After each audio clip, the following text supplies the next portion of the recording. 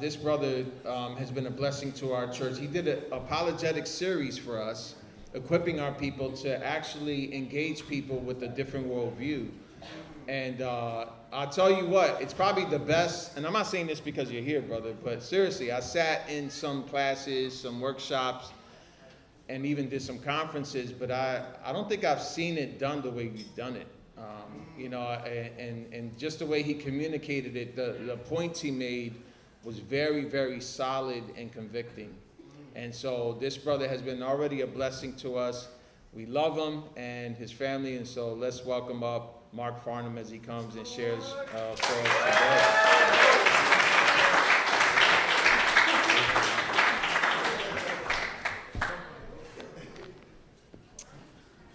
It is such a joy to be here and an honor to be able to preach to you this morning.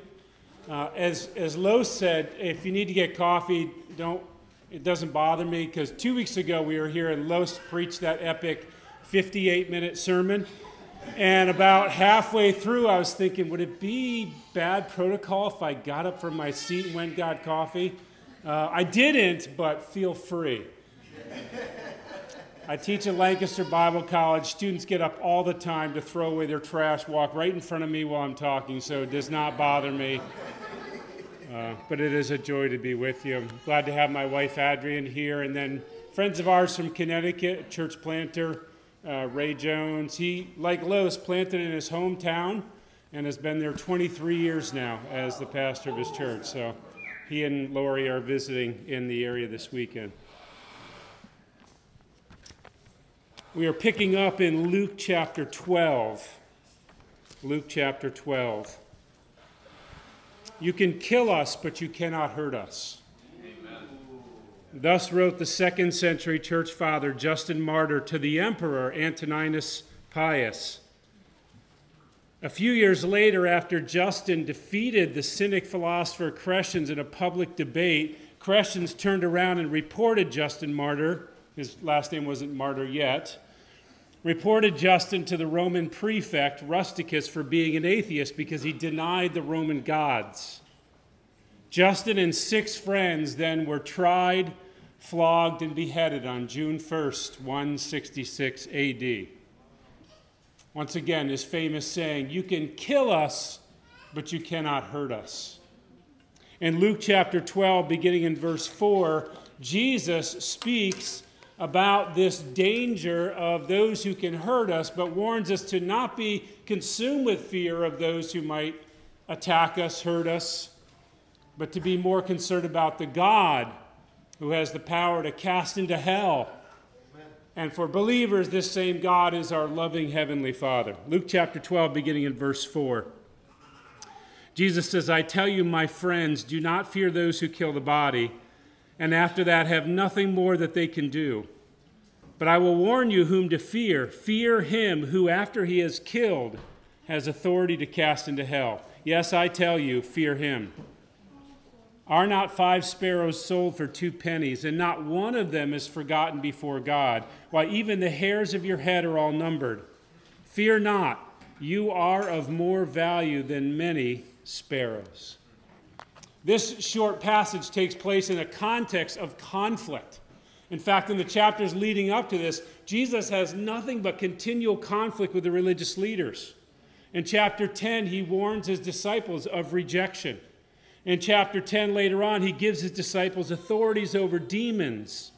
Chapter 10, 25 to 28, a lawyer tries to test Jesus. And then in the next chapter, chapter 11, they call Jesus the prince of demons when he casts out demons. They criticize him for not adhering to their rules, and Jesus then calls down judgment on them. A lawyer says, "You've insulted us." So Jesus insults him some more. The scribes and Pharisees pressed Jesus hard, we're told in the text, to incriminate, so that he would incriminate himself, say something that would be worthy of death. All this is taking place. In fact, in the chapters after this, it's continual conflict. And Jesus is making it clear that as Christians, we live in a world that, if we are living as Christ called us to live, we're going to live in a world that has conflict with us. This does not mean that we should be contentious, pugnacious, always ready to fight. But the very fact that we follow Christ and we declare a message that is contrary to the world is going to bring conflict. It's going to bring trouble. And the church in America has gotten very comfortable at times with, let's just blend into the woodwork. Let's just blend into the culture. Let's follow the 11th commandment. You know what the 11th commandment is, right? Thou shalt be nice. And honestly, that's how many Christians I interact with think that's really what Christ has called us to, is niceness. Let's just be nice. Don't say things to people in sin. Don't bring up problems in society. Just love people and let the chips fall where they may. That's not the message Jesus gave his disciples and followers. So I want you to notice in this passage, I want to encourage you with 3 things this morning. This passage is teaching us that we should not be ensnared by the fear of man because God controls all and cares for us. We should not be ensnared with the fear of man because God controls all and cares for us. First of all, in verses 4 and 5, Jesus says, don't be afraid of those who can kill your body, but fear him who can cast into hell. Let a robust view of God's absolute authority and sovereign control overwhelm your fear of man. That is, we are tempted sometimes to be afraid of what people can do for us or do to us. And we're fearful. When I teach on apologetics, I sometimes will say, now ask yourself, what is the fear that keeps you from talking to people about Christ? I mean, really analyze. What are you afraid of? Are you afraid they're going to punch you in the face? I honestly haven't heard too many occasions, at least in America, where that kind of thing happens. In other countries, our brothers and sisters suffer great persecution. But what really are we afraid of? Are we afraid that they'll laugh at us? That they'll scorn us? That they will slander us? That they'll say, oh, you're a religious nutcase? Really, what do we really fear is going to happen to us? And we stop to think about it. We should ask ourselves, what am I afraid of to talk to people about Christ? What am I afraid of to live with my convictions in my workplace? To speak the truth to my family when we gather? What am I afraid of being cut off? Well, that is a hard thing. But this passage is teaching us that we need to let this robust, full view of God's absolute authority and sovereignty over all things overwhelm our fear of man. How do you do that? Well, it starts with getting a vision of God that correctly magnifies his greatness. That is, sometimes we have this small view of God. God's way up there, far, far away, and in real emergencies, he can come through. We've seen it in the Bible. But, other than that, he commands us to do things, and that's really what God's all about. Rather, what we ought to do is have this all-consuming vision of God as the loving creator of the world, who has done all things for the benefit of humanity, for the goodness of humanity, so that we might give glory to God. And he is a God of infinite beauty and infinite glory. Every attribute of God is infinite. God's love is infinite. God's power is infinite. As it was just read before, Moses says, I want to see your glory. God essentially says, you can't and live. God dwells in unapproachable light. So God says, I'll show you my goodness. And what was the effect on Moses when he saw the goodness of God? His face had a supernatural glow to it, just looking at the goodness of God. But he wasn't even allowed to behold the glory of God because it would kill us. Turn over to Psalm 111 really quickly. I'm going to have you turn a lot of places this morning. So get your Bibles out or get your scrolling going. I'm not the pastor of this church, so I won't tell you that you should have a paper Bible in front of you if you really want to know the Scriptures well, but that shows my age as well as anything. Psalm 111, verse 1, praise the Lord. I will give thanks to the Lord with my whole heart in the company of the upright in the congregation. I love the next verse. Great are the works of the Lord, studied by all who delight in them. See, you will never get this overwhelming vision of God if you don't get into the Word and study the great works of God. See who He is. I didn't really know my wife the day we got married compared to now. I did know her. Don't think this was like an arranged, bride by mail kind of thing. It wasn't that. I thought I knew her. But now, 34 years later, I know her and appreciate and see the glory of all that she is. In the same way, we will never truly be consumed with the glory of God unless we're in the Word, studying the works of God, what He has done and who He is. See, Jesus' power over nature is a simple thing. Mark chapter 4, the disciples are in the boat with Jesus. They're crossing the Sea of Galilee. I love the little note in the text. So they took Him. The disciples took Jesus. They thought they were in control. And they get into the boat, crossing the Sea of Galilee, and within a short time, the boat is literally full of water, which, if you know anything about boats, it's not supposed to be that way, right? Water on the outside, air on the inside. They're going under. These are experienced fishermen. Peter, James, John, and Andrew grew up on that lake, fished all their lives, and they are terrified. And they go and they wake up Jesus because He's asleep, and what do they say? Master, don't you care that we are dying? Have you ever felt that way? God, don't you care about what I'm going through? God, do you have any idea the struggle, the suffering, the terror, the pain, the fear, the lament, the grief? And Jesus stands up and with just a word, peace, be still. And just like that, the raging storm ended and there was just a gentle lapping of the water against the boat. And we're told in the text, at that point, the disciples, whose fear was aimed this way, turned, and now they're terrified of God in the boat with them. And they say, what manner of man is this who commands the wind and seas to obey? Study God's control of human beings. Psalm 2 says that the kings of the nations rage against God. Let's overthrow God. They get together and they plot, and God sits in the heavens and laughs. Proverbs 21 verse 1 says, the king's heart is a stream that God channels where He wants. There's not a single political ruler in this world that is not being manipulated by God's desire. Sometimes for judgment on people, sometimes for the good of people, but they're all under God's control.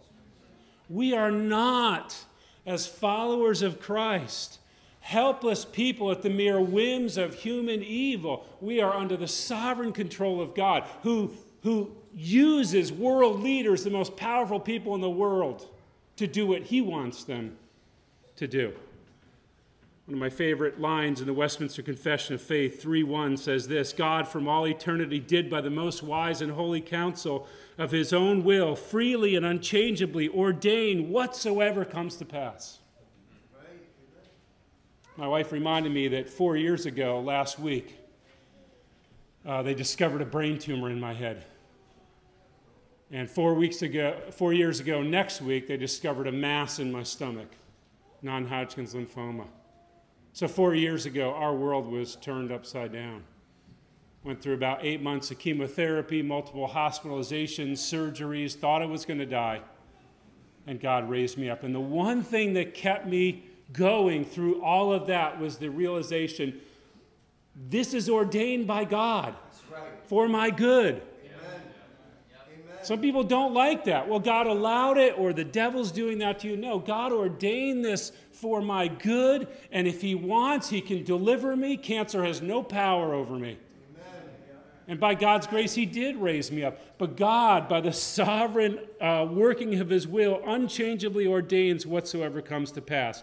Yet so as thereby neither is God the author of sin, nor is violence offered to the will of the creatures, nor is the liberty or contingency of second causes taken away, but rather established. That is, we are responsible for our sins, and yet God ordains all things that come to pass, and we can rest in that. We also need to, in addition to developing a robust view of God's power and sovereignty, we need to properly account for the puny power of man. The truth is, people can do awful, terrifying things to us. We haven't seen the movie yet, but Tuesday we're going to see Sound of Freedom, about the child trafficking, world global ring of child trafficking. Evil is done on a scale that you and I cannot imagine. And yet God will bring someday all things into judgment. People can genuinely harm us in so many ways. Some of you know that. Some of you know what it's like to suffer at the hands of other people. And while we do fear that, Jesus is saying, don't be consumed by fear of that, because the one who can cast those people into hell is the one who's really in charge. Don't be afraid of people who can harm you, and that's all they can do. Because you have an eternal soul. If you're a child of God, if you put your faith in Christ, your future is secure. Your eternal state is secure. John Calvin says this: Christ is perfectly right when he urges his disciples to despise death, because human beings created for heavenly immortality should treat this mutable and perishing life as so much smoke. The heart of the matter is this: if the believers consider to what end they were born and what their condition now is, they will have no reason for clinging anxiously to this earthly life. However, these words have a still fuller and richer meaning, for Christ teaches us that the fear of God is dead in people who fear tyrants so much that they fail in their confession, that a brutish stupidity reigns in the hearts of those who fear death so much that they will not even hesitate to give up altogether confessing their faith. We're not confronted with that, are we? No one's going to, anytime this week, corner you, put a gun to your head, and say, deny Christ or I'm going to kill you. It's just not happening in our country. It is happening around the world. Do we fear God so much? Is he our focus and concern that we would say to that person, do your best. All you can do is kill me. Right. You can kill me, but you can't hurt me. Now, this is not a command not to feel fear. Fear is a very real, normal, natural reaction to things that we encounter. It is a command not to let that fear settle into your soul and make you forget the power of God over the people who terrify you. Some of you might be in a very terrifying situation right now, and as believers, we want to help you through that. The point, however, is to realize that person terrifying you is like this to God. They have zero power. God controls all. Scripture acknowledges the real danger of persecution for our faith. In Hebrews 11, remember it talks about the end of the chapter, all the people God delivered, and right in the middle of the verse, it says, and some were cut in half. Some died by the sword. We have no guarantee that we won't suffer. But God is in control even of that. We also need to remember in this passage the end of wicked people. Jesus says, fear him who after he has killed has authority to cast you into hell. So in this passage there are two senses of the word fear being used. First is the slavish fear that terrifies, right? We're afraid of other people. And this is what Jesus is saying is, don't let that fear of someone else settle in your heart and soul and redirect the things that you do. Ask yourself, does fear of a person's reaction keep me from telling the truth? Do I truly confess my sin to others? Or am I so fearful of what they might think of me that I kind of keep that sin to myself? I'll fight it on my own. Satan loves when we keep things secret in isolation. Does the fear of others keep you from testifying about Christ? Well, I don't want my coworkers to think I'm a religious nut, so I'll just be nice when we have real opportunities to share Christ. This fear keeps us from doing the right thing because we don't want to displease people. Let me ask you a question. Whose opinion or judgment do you worry about? Who are you worried about is going to have a bad opinion of you? Your mom and dad? Your friends, your coworkers? People at church? Fear of man, we're told in Proverbs, is a snare. That is, it is something that captures us and catches us and keeps us from doing what is right. Here's another good question. Who are you trying to impress? I don't have my phone up here with me, but how many people, their online presence is all about, I want people to admire my life. I want people to be, they would never say this, envious of what I have. I want people to think I have the most perfect children, most perfect vacation, most perfect house, most perfect life, or I want people to love me and lavish likes upon me. It sounds so crass, we'd be embarrassed to say that, but the way we use technology many times, that is exactly what we're doing. We are afraid, two things. People will think poorly of us, or people won't think about us at all. So our social media lives are all about trying to get people impressed. Jesus can free you from that by saying, don't worry about what people think. Think about what God thinks about you. Fearing God is, so there's the slavish fear to man. God says here, but fear him who after he has killed has authority to cast into hell. Fearing God is a reverent fear that emboldens. See, fear of God is acknowledging his greatness, his authority, his sovereignty, his lordship over your life. The realization that I don't deserve anything from God. I have not earned his grace and favor. It is all of mercy. And God is not someone to be trifled with. If you've been saved for any amount of time, you know that, right? God is not to be trifled with. Galatians tells us, don't be deceived. Don't kid yourself. God will not be mocked. Whatever you sow, you will reap. God keeps perfect records. There will never be a scandal in heaven where God cooked the books so that people don't get what they deserve.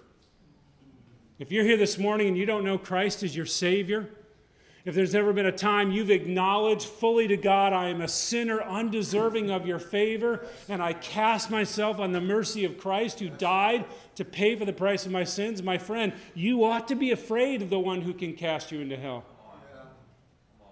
But God is a merciful God, and he has sent Christ to die to pay the price of our sins so that we can be forgiven. So the end result is not a God who ends with judgment, but a God of judgment who then offers salvation. Have you put your faith in Christ? You can do it today. You can confess to God, I am a sinner in need of a Savior, and I believe Jesus is the one who paid the price for me. And the moment you do, you are forgiven. You are united with Christ, and you are his forever. So secondly, let God's steadfast love and covenantal commitment to you give you boldness and security. Notice there's kind of a strange break in the text here. He's talking about casting into hell, and then right after that, he starts talking about how valuable you are. What? Is there something missing? Is there a textual emendation here or something? No. God is moving from those who ought to fear him, those who are under judgment, to now you who are God's children. Know who you are. Let God's steadfast love and covenantal commitment to you give you boldness and security. See, our standing with God because of Christ alleviates our fears of being vulnerable and unprotected. I might be in a situation in life where I am vulnerable and unprotected, and others can harm me. But when it comes to my standing with God, when it comes to my eternal state, my eternal soul, God gives us several wonderful reminders in this text. Notice in verse 4, I tell you, my friends. I tell you, my friends. A little bit further down in verse 32, fear not, little flock. Now, there's a lot of little children here. I have 7 grandkids, and recently they are all here at once. Hence, I've aged 10 years over the last few weeks. Because 7 kids, 7 and under, will wear you out. But how do we treat those children? Like little precious ones. Now, sometimes they need discipline, but when they're not disobeying, we are loving and hugging and playing. God loves you if you've put your faith in Christ. You've been transferred from wrath and judgment to grace and mercy and love. It's easy to forget that we are the beloved children of the Creator and King of Kings. And I love the illustration here. Are not 5 sparrows sold for 2 pennies? And not one of them is forgotten before God. Now here's an interesting thing. If you go to the other Gospels, it talks about 2 sparrows are sold for a farthing or a penny. So 2 sparrows are sold for a penny. Another 2 sparrows are sold for a penny. They were worth so little that if you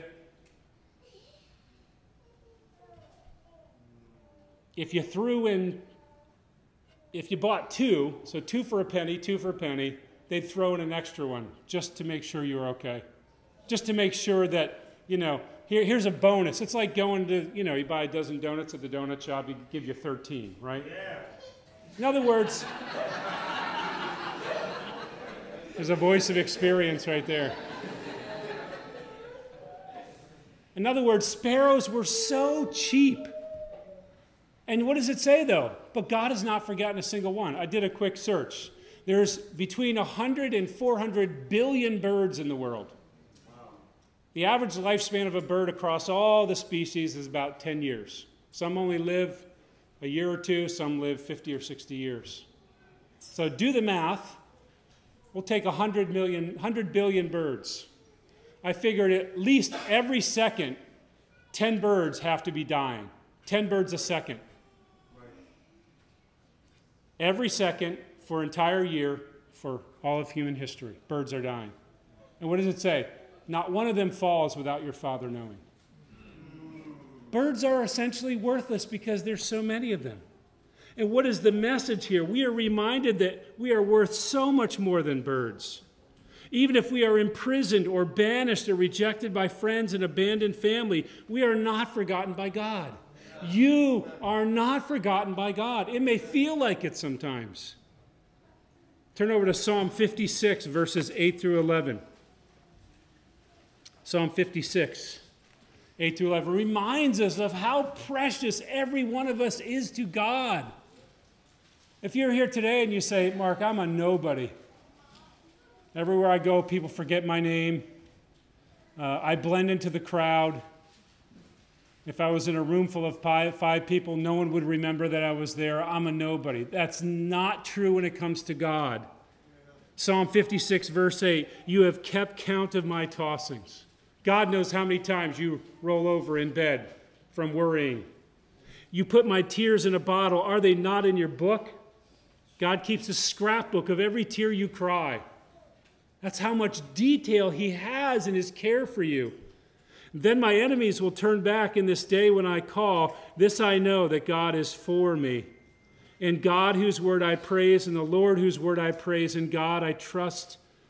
I shall not be afraid. What can man do to me? Isn't that wonderful? Because people can do awful things to us, and God says, I will not forget 1 second of your mistreatment at the hands of other people, because you are my child. God is our Father. So important. My dad was a messed up person. He grew up in an orphanage in Western Connecticut. When he was 4 years old, his mother dropped him and his older sister and his younger sister, 5 and 2, off at the orphanage, and then just went back home.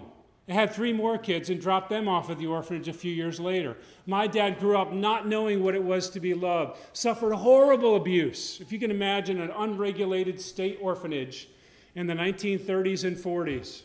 Horrendous abuse. He meets my mom. They're 8 years apart. My mom's 19. They get married. It's a disaster from the beginning. My dad's sleeping around. I have a half-brother I've never met. But somehow, by God's grace, God gave my dad enough sense to be a loving dad. A dad who said, I love you, and put his arms around me and says, I'm proud of you. Protected me.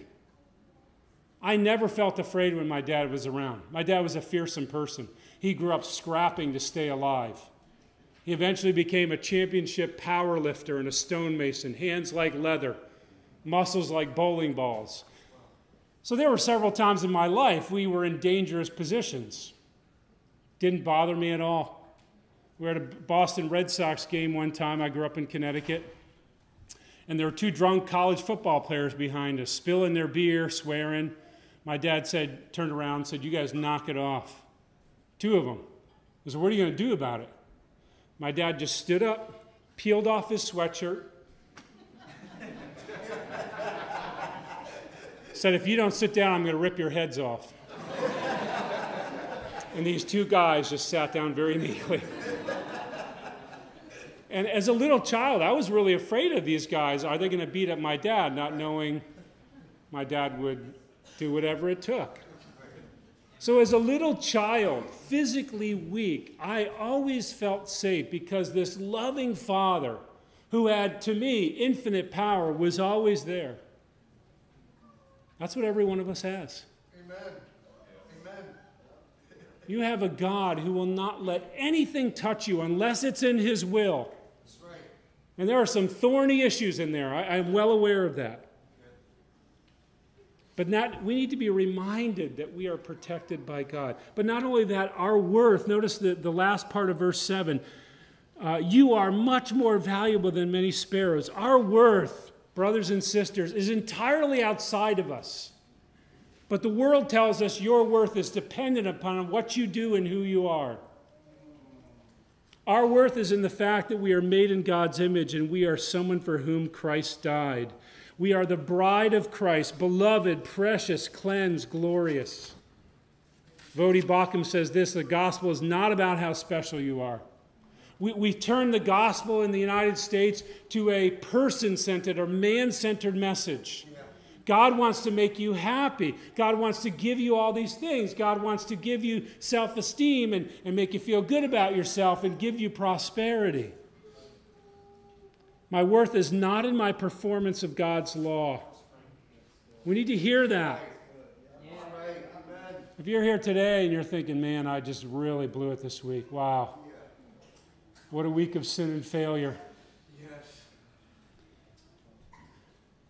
If we dwell in our performance, it will drive us from the loving arms of God. Why? Because when we sin, we feel worthless. We fall into this vicious cycle of sin, avoiding God, falling further. I don't want to go see God. He must be so disappointed in me.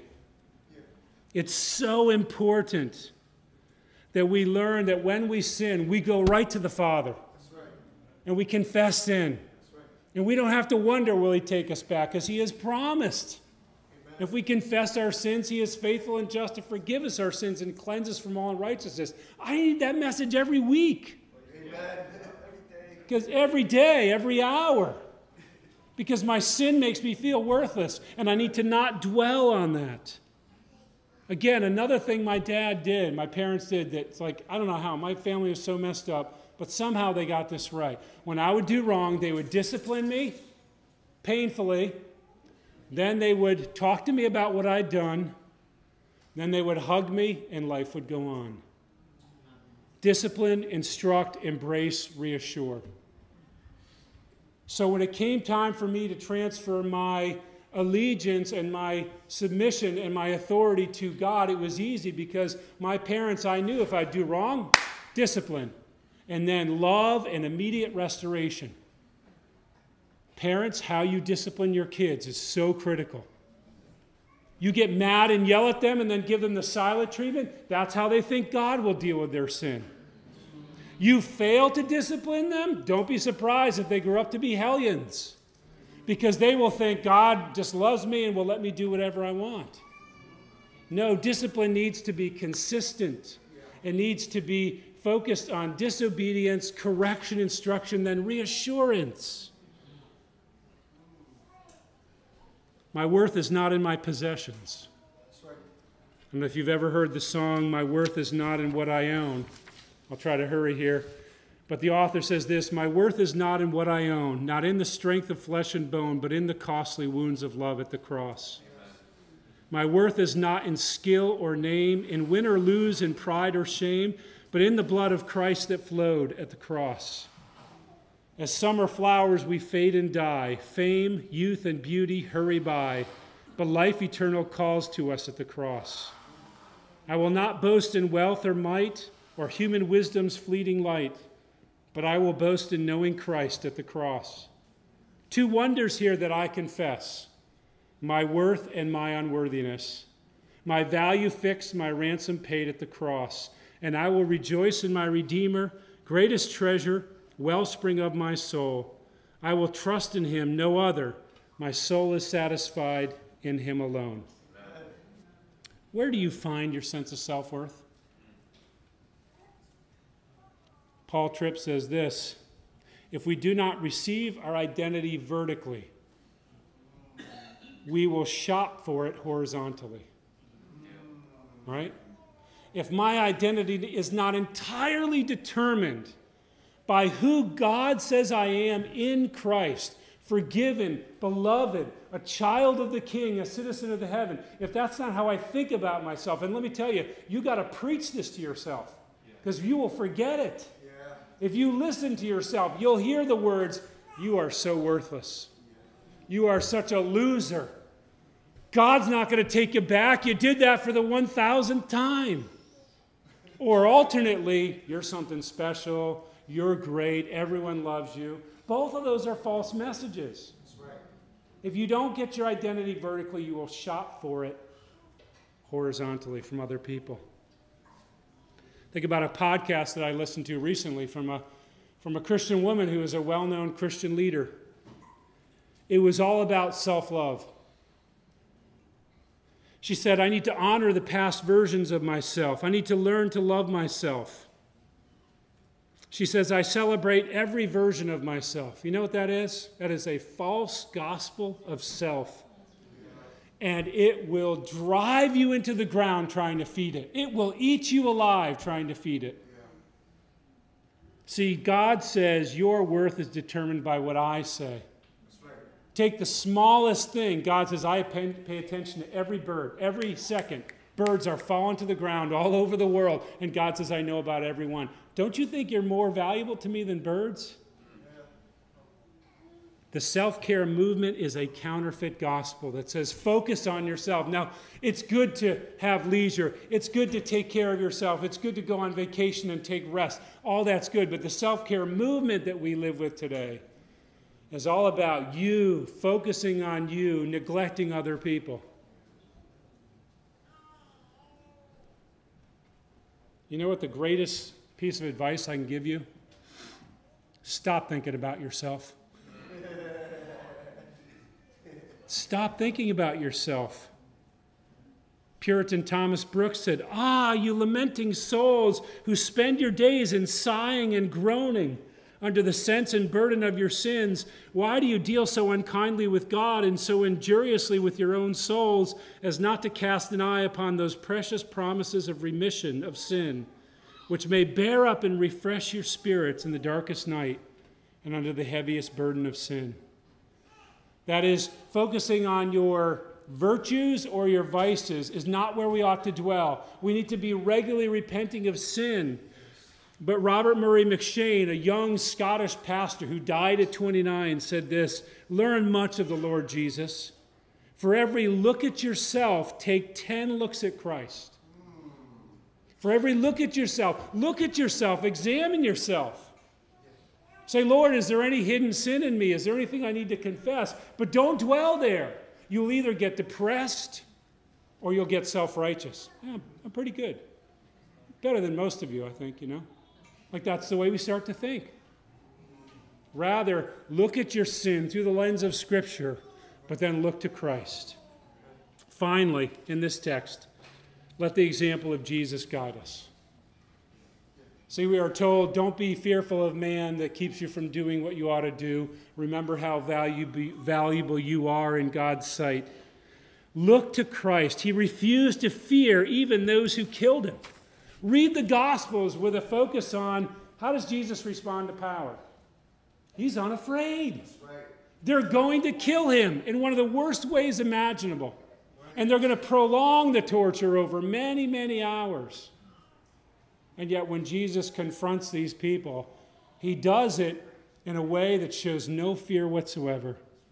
He was unafraid in his boldness, addressing the most controversial issues of his day and addressing the most powerful people in his world with the truth that saves. So he calls us to do the same.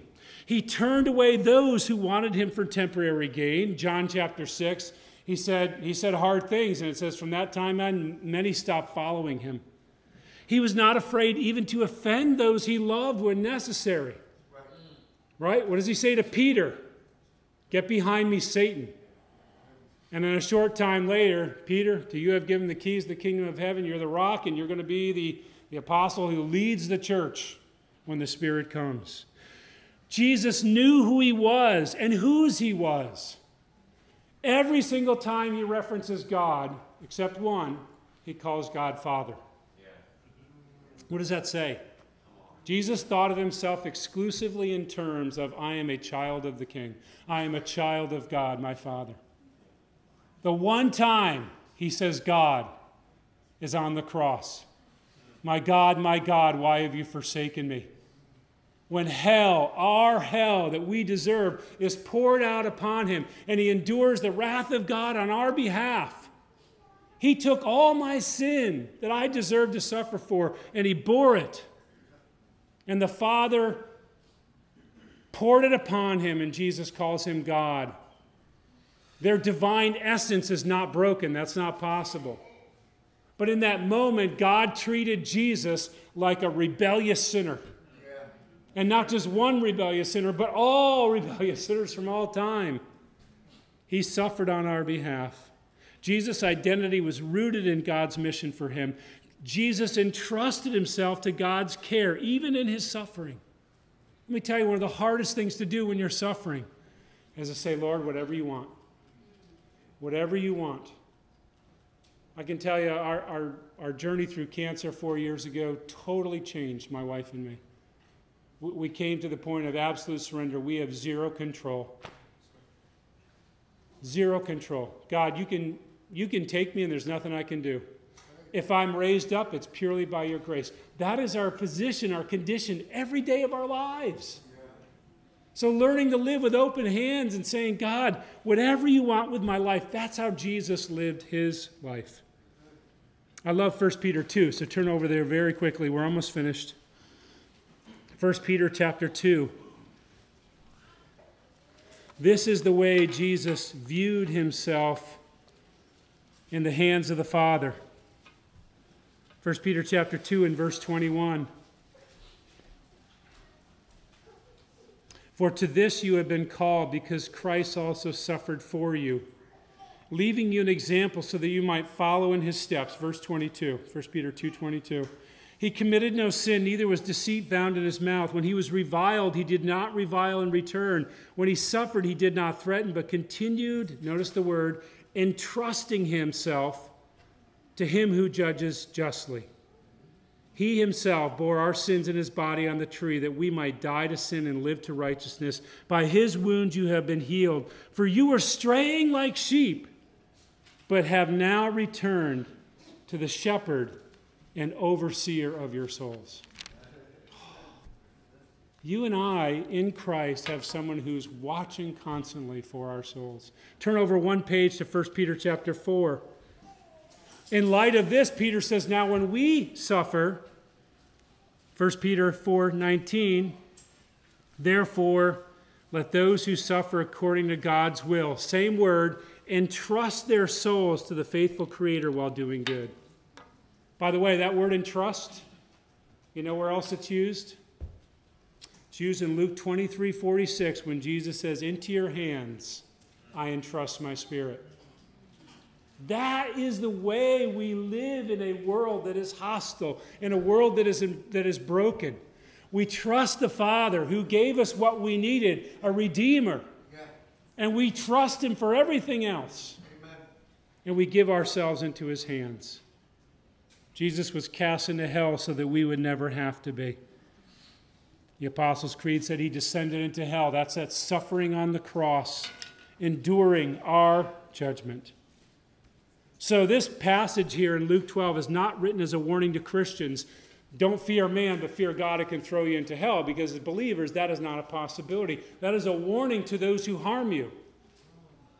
We may die for our faith, but that is all that can be done against us. You can kill us, but you can't harm us. In 155 AD, an old man who had been a disciple of John the Apostle was being taken into the arena, when a voice came to him from heaven, be strong, Polycarp, and play the man. No one saw who had spoken, but our brothers who were there heard the voice, said the commentator. When the crowd heard that Polycarp, the bishop of Smyrna, had been captured, there was an uproar. The proconsul asked him whether he was Polycarp. On hearing that he was, he tried to persuade him to apostatize, give up the faith, saying, "Have respect for your old age, swear by the fortune of Caesar, repent and say, 'Down with the atheists.'" Polycarp looked grimly at the wicked heathen multitude around him, and gesturing toward them, he said, "Down with the atheists." "Swear," urged the proconsul, "reproach Christ and I will set you free." Polycarp said, 86 years have I served him, and he has done me no wrong. How then can I blaspheme my king and my Savior?" Amen. "I have wild animals here," the proconsul said. "I will throw you to them if you do not repent." "Call them," Polycarp replied. "It is unthinkable for me to repent from what is good to turn to what is evil. I will be glad, though, to be changed from evil to righteousness." "If you despise the animals, I will have you burned," warned the proconsul. "You threaten me with fire which burns for an hour and is then extinguished, but you know nothing of the fire of the coming judgment and eternal punishment reserved for the ungodly. Why are you waiting? Bring on whatever you want." Let's pray.